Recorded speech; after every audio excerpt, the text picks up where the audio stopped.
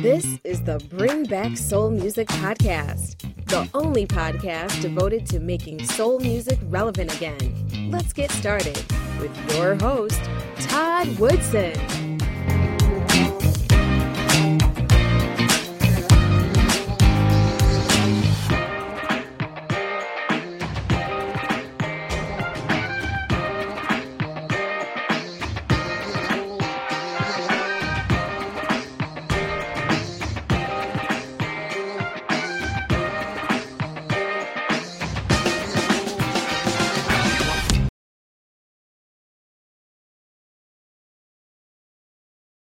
Thank you for joining me for another episode of the Bring Back Soul Music Podcast. My special guest today is a talented singer-songwriter from the Bay Area.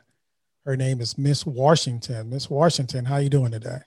I'm doing all right. How are you? Good. Welcome to the Bring Back Soul Music Podcast. Thank you. It's good to be here. Well, we're glad to have you.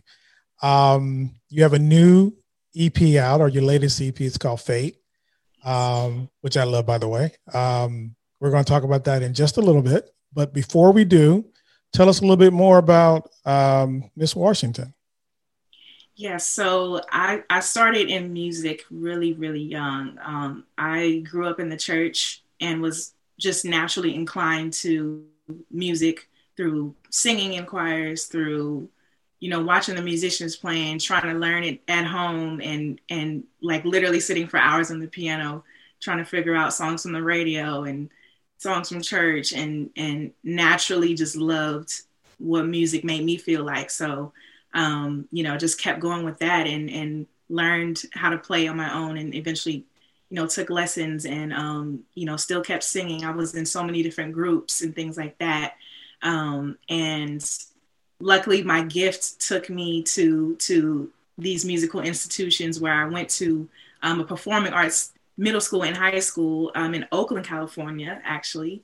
And, I really got some good training in theory and learned how to read and everything like that. And from then on, I then got a full scholarship to Berklee College of Music in Boston.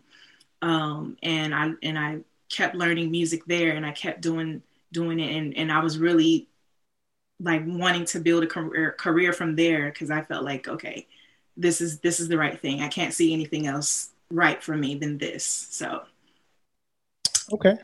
Now you said you grew up in the Bay Area and you said your early exposure to music was through the church. Yes. Was your family involved in music as well or just you?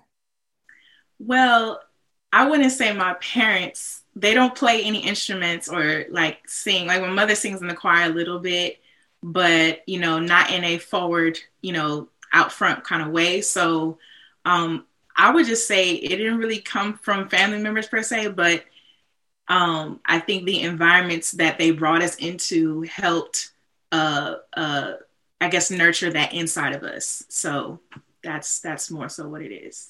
Okay. And we were talking a little bit before we started recording. You just sort of immersed yourself and started picking up everything related to music at church or whatever. Mm-hmm. Besides the gospel aspect of it, did you listen to other, because in the Bay Area, I'm from the Bay Area, like we were talking earlier. Right. And it's just a diverse area when it comes to music. I mean, you have gospel and R&B and rock and jazz, hip hop. So I know you got your start in church, but were you influenced by other types of genres as well? Absolutely. Because, as a person who just loves music and naturally was inclined towards music, I just loved music. So it didn't matter if it was something I heard in the church or something I heard on the radio, whether that was like Alicia Keys or Stevie Wonder. Like I grew up on all of that music, old school and new school, being, like you said, being in the Bay Area, it's such a melting pot of all these different, genres and styles and funk and R&B and, and honestly, in terms of gospel, I really more earlier, it was inclined to some of the contemporary gospel. So that really the some of my favorite gospel songs growing up were more R&B sounding anyway. So it all kind of I kept seeing the relationship that it actually had, outside of the church, and seeing like the musical bonds and the family tree of music, how it all just relates, which is why like studying the music really helped me see that. And I studied different, genres going to school, in high school and college, jazz. I played in so many different jazz bands. And that really helped me with different aspects of how I improvise. And then I was in different R&B bands, and then I sing in church and I play organ in church, and, or I do a wedding. So I'm doing a whole bunch of pop tunes. So it's, I feel like I'm really, immersed in this wide variety of just musical perspective, just because of how I was raised and trained, in my journey. Okay.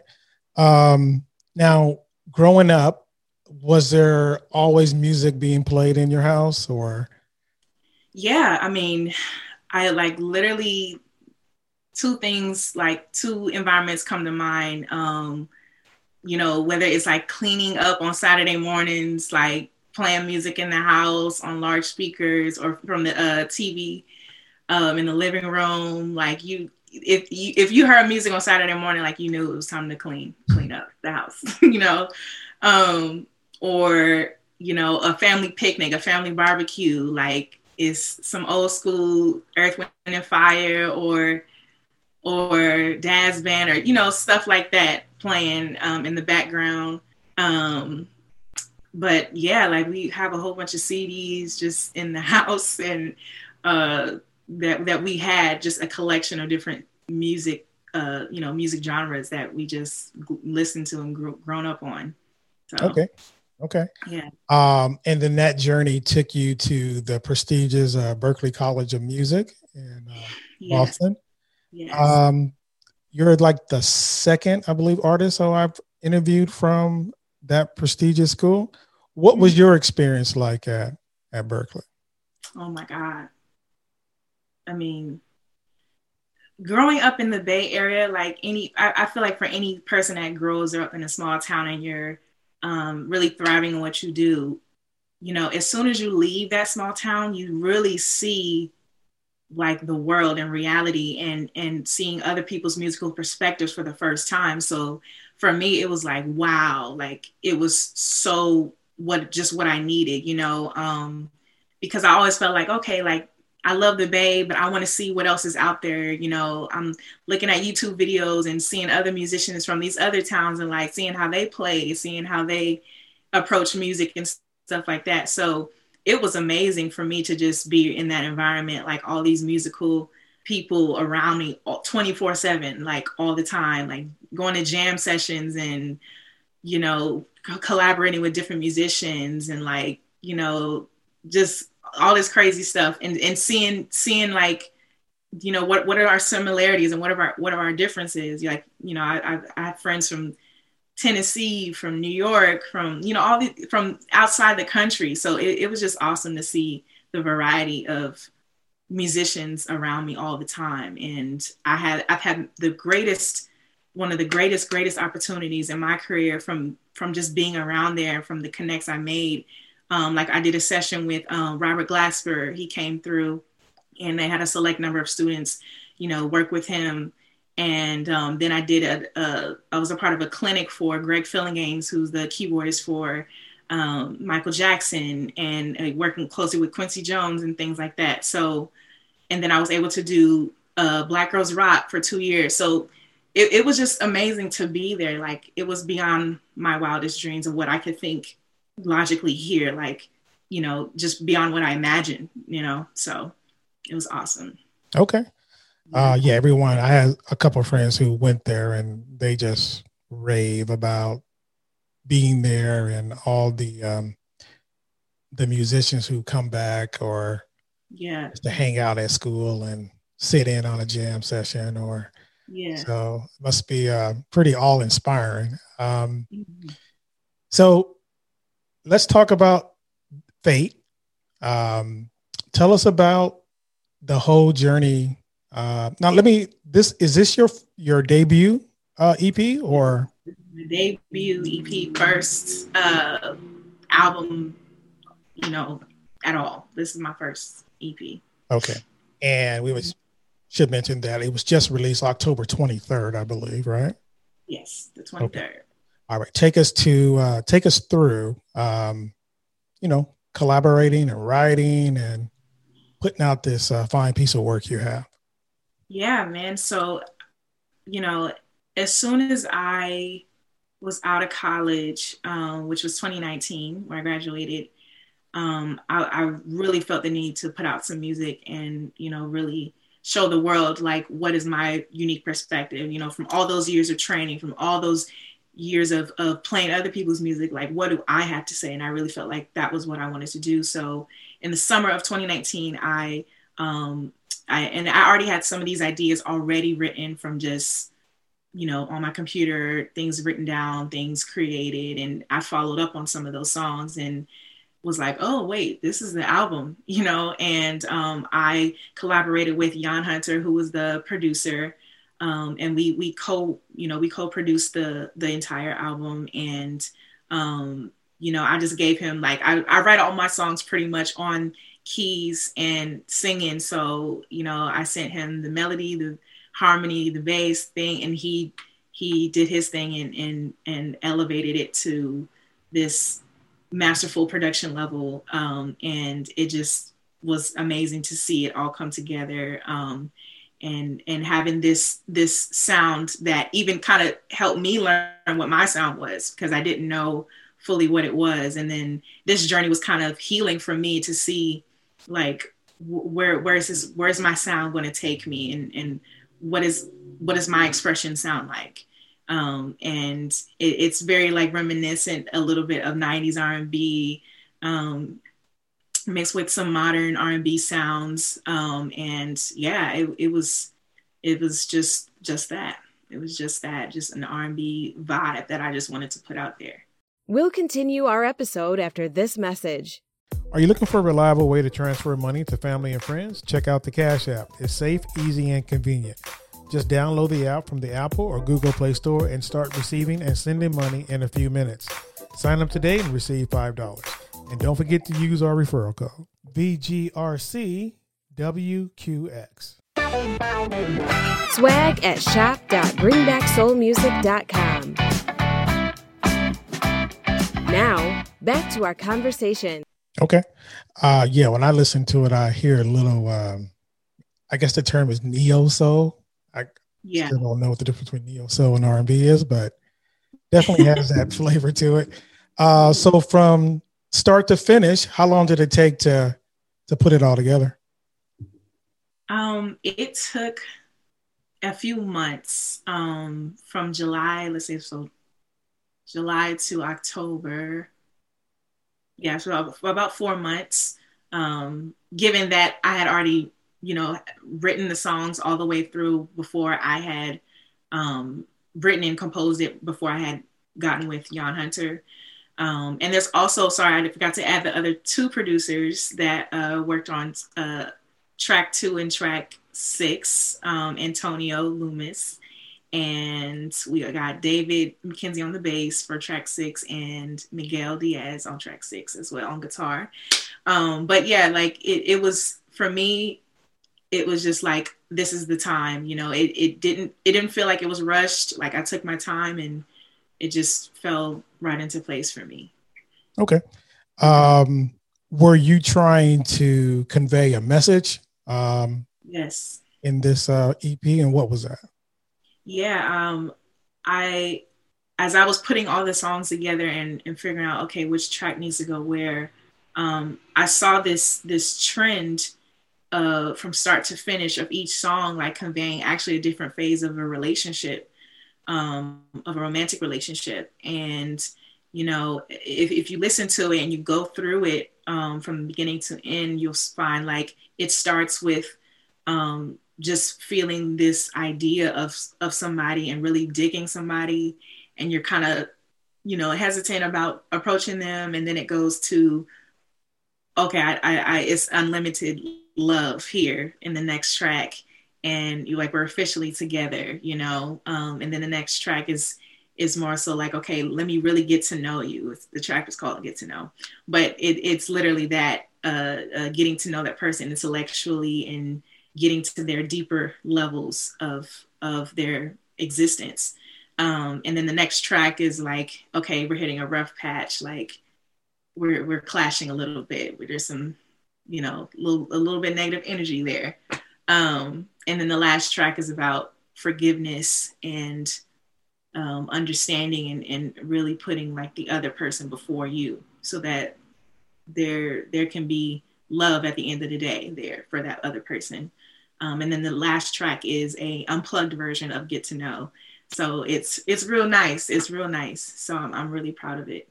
Okay. So you take us through all the ups and downs, the emotions of a relationship. Yes. In one album. Okay. Yeah. I understand. Mm-hmm. Now the title of the album, I understand that FATE is an acronym for. It is an acronym for Follow After the Experience, which means, you know, don't carry your past into a new opportunity, because you're actually going to end up manipulating your fate in a negative way. So it's kind of a mantra of like, don't let fear stop you from experiencing this new thing, because you don't know what you'll learn out of it. You don't know what you'll get from it moving forward. And it's all a benefit either way. It's a win-win situation. So that the FATE acronym stands for Follow After the Experience. So just go through the experience, just go through it so you can learn from it, you know? Okay. Yeah. Yeah, I had to get that in there. I just want to make sure that people understood where you were taking us with this EP. Very good. Now, we were talking before we started recording. You just moved back from Boston to the Bay Area. Yes, absolutely. With the whole COVID-19 thing, what's on tap for you? I guess 2020 is out of the question, perhaps. Are you going to release any more music between now and the end of the year? We'll see. We will see. I'm trying to work some things out. But you know, if you follow me on my socials, I'll continue posting my content there, which is like these arrangements of these R&B songs or gospel songs or any pop songs that I kind of just make my own. So it's been really fun for me to express myself, you know, on social media, and actually connecting with a lot of different people I would have never thought I would connect with through that platform. So regardless, you'll see stuff from me on social media for sure. But new music, we're gonna see. It might be. It's definitely gonna be next year, but I don't know about before December. Okay. Yeah. You mentioned social media. Are you doing like the Instagram and the Facebook Live and all that kind of stuff? Yes. I've done some performances already virtually beginning of COVID, a Miss Washington live series. So I'm planning to actually bring that back, where I did these like virtual live concerts. And yeah, I'm gonna keep going with that, and getting used to this virtual platform is a little bit different, but I think I'm getting the hang of it now, and it's actually worked out for me much more than I thought. So, yeah.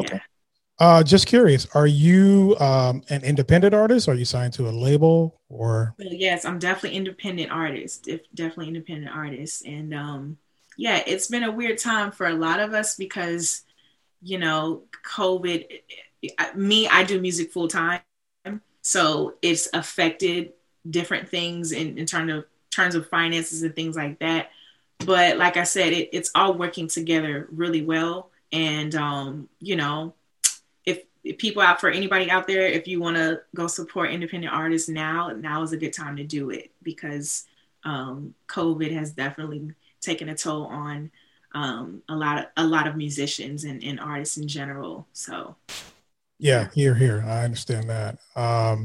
Hopefully 2021, you'll be able to get out and perhaps, do some performances live and Yes. expose people to your music. But yeah, I think COVID has everybody kind of, on wait and see mode right now. Yeah, we're like, we don't know what's about to what's about to happen. So we'll All see. right. Just curious, do you now I know you said you just graduated from Berkeley.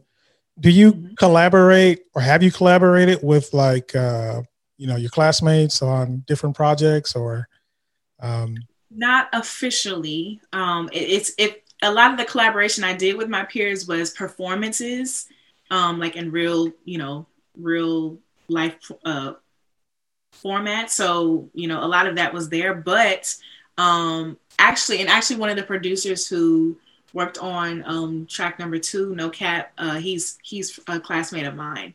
So that was really cool to have him. That was actually our first time collaborating in general on this. So that was really cool. But I plan to do a lot more collaborations soon. Okay. I'm really ready for that. Yeah. All right. Let me just step back to your gospel upbringing. Do you foresee a time where you might do a gospel album or a gospel EP? That's a good question. I think, it's hard to say fully now, but I think like my style and my sound is a little bit gospel hints of it anyway in there. So like you might hear some hints of that in even what I consider R&B, because R&B is actually a really broad term anyway, because there's so many different categories and subgenres anyway. Right. So I don't know. For me, I just feel like my sound has actually a whole bunch of stuff into it at once. But I don't know. If I were to do a gospel album, I haven't really thought about that yet. Yeah. All right. So at the time of this recording, your EP's been out for a few weeks now. How has it been received by the public or your fans? Oh man, it's been great. A lot of people have felt like, I haven't heard of this perspective before in R&B. So that was really humbling to hear, because there's so many artists out there. There's so many, and to hear that kind of comment come from listeners and from fans is amazing. So it's been well received for sure. Okay. Why don't you plug your social media and where people can find your music or get in touch with you?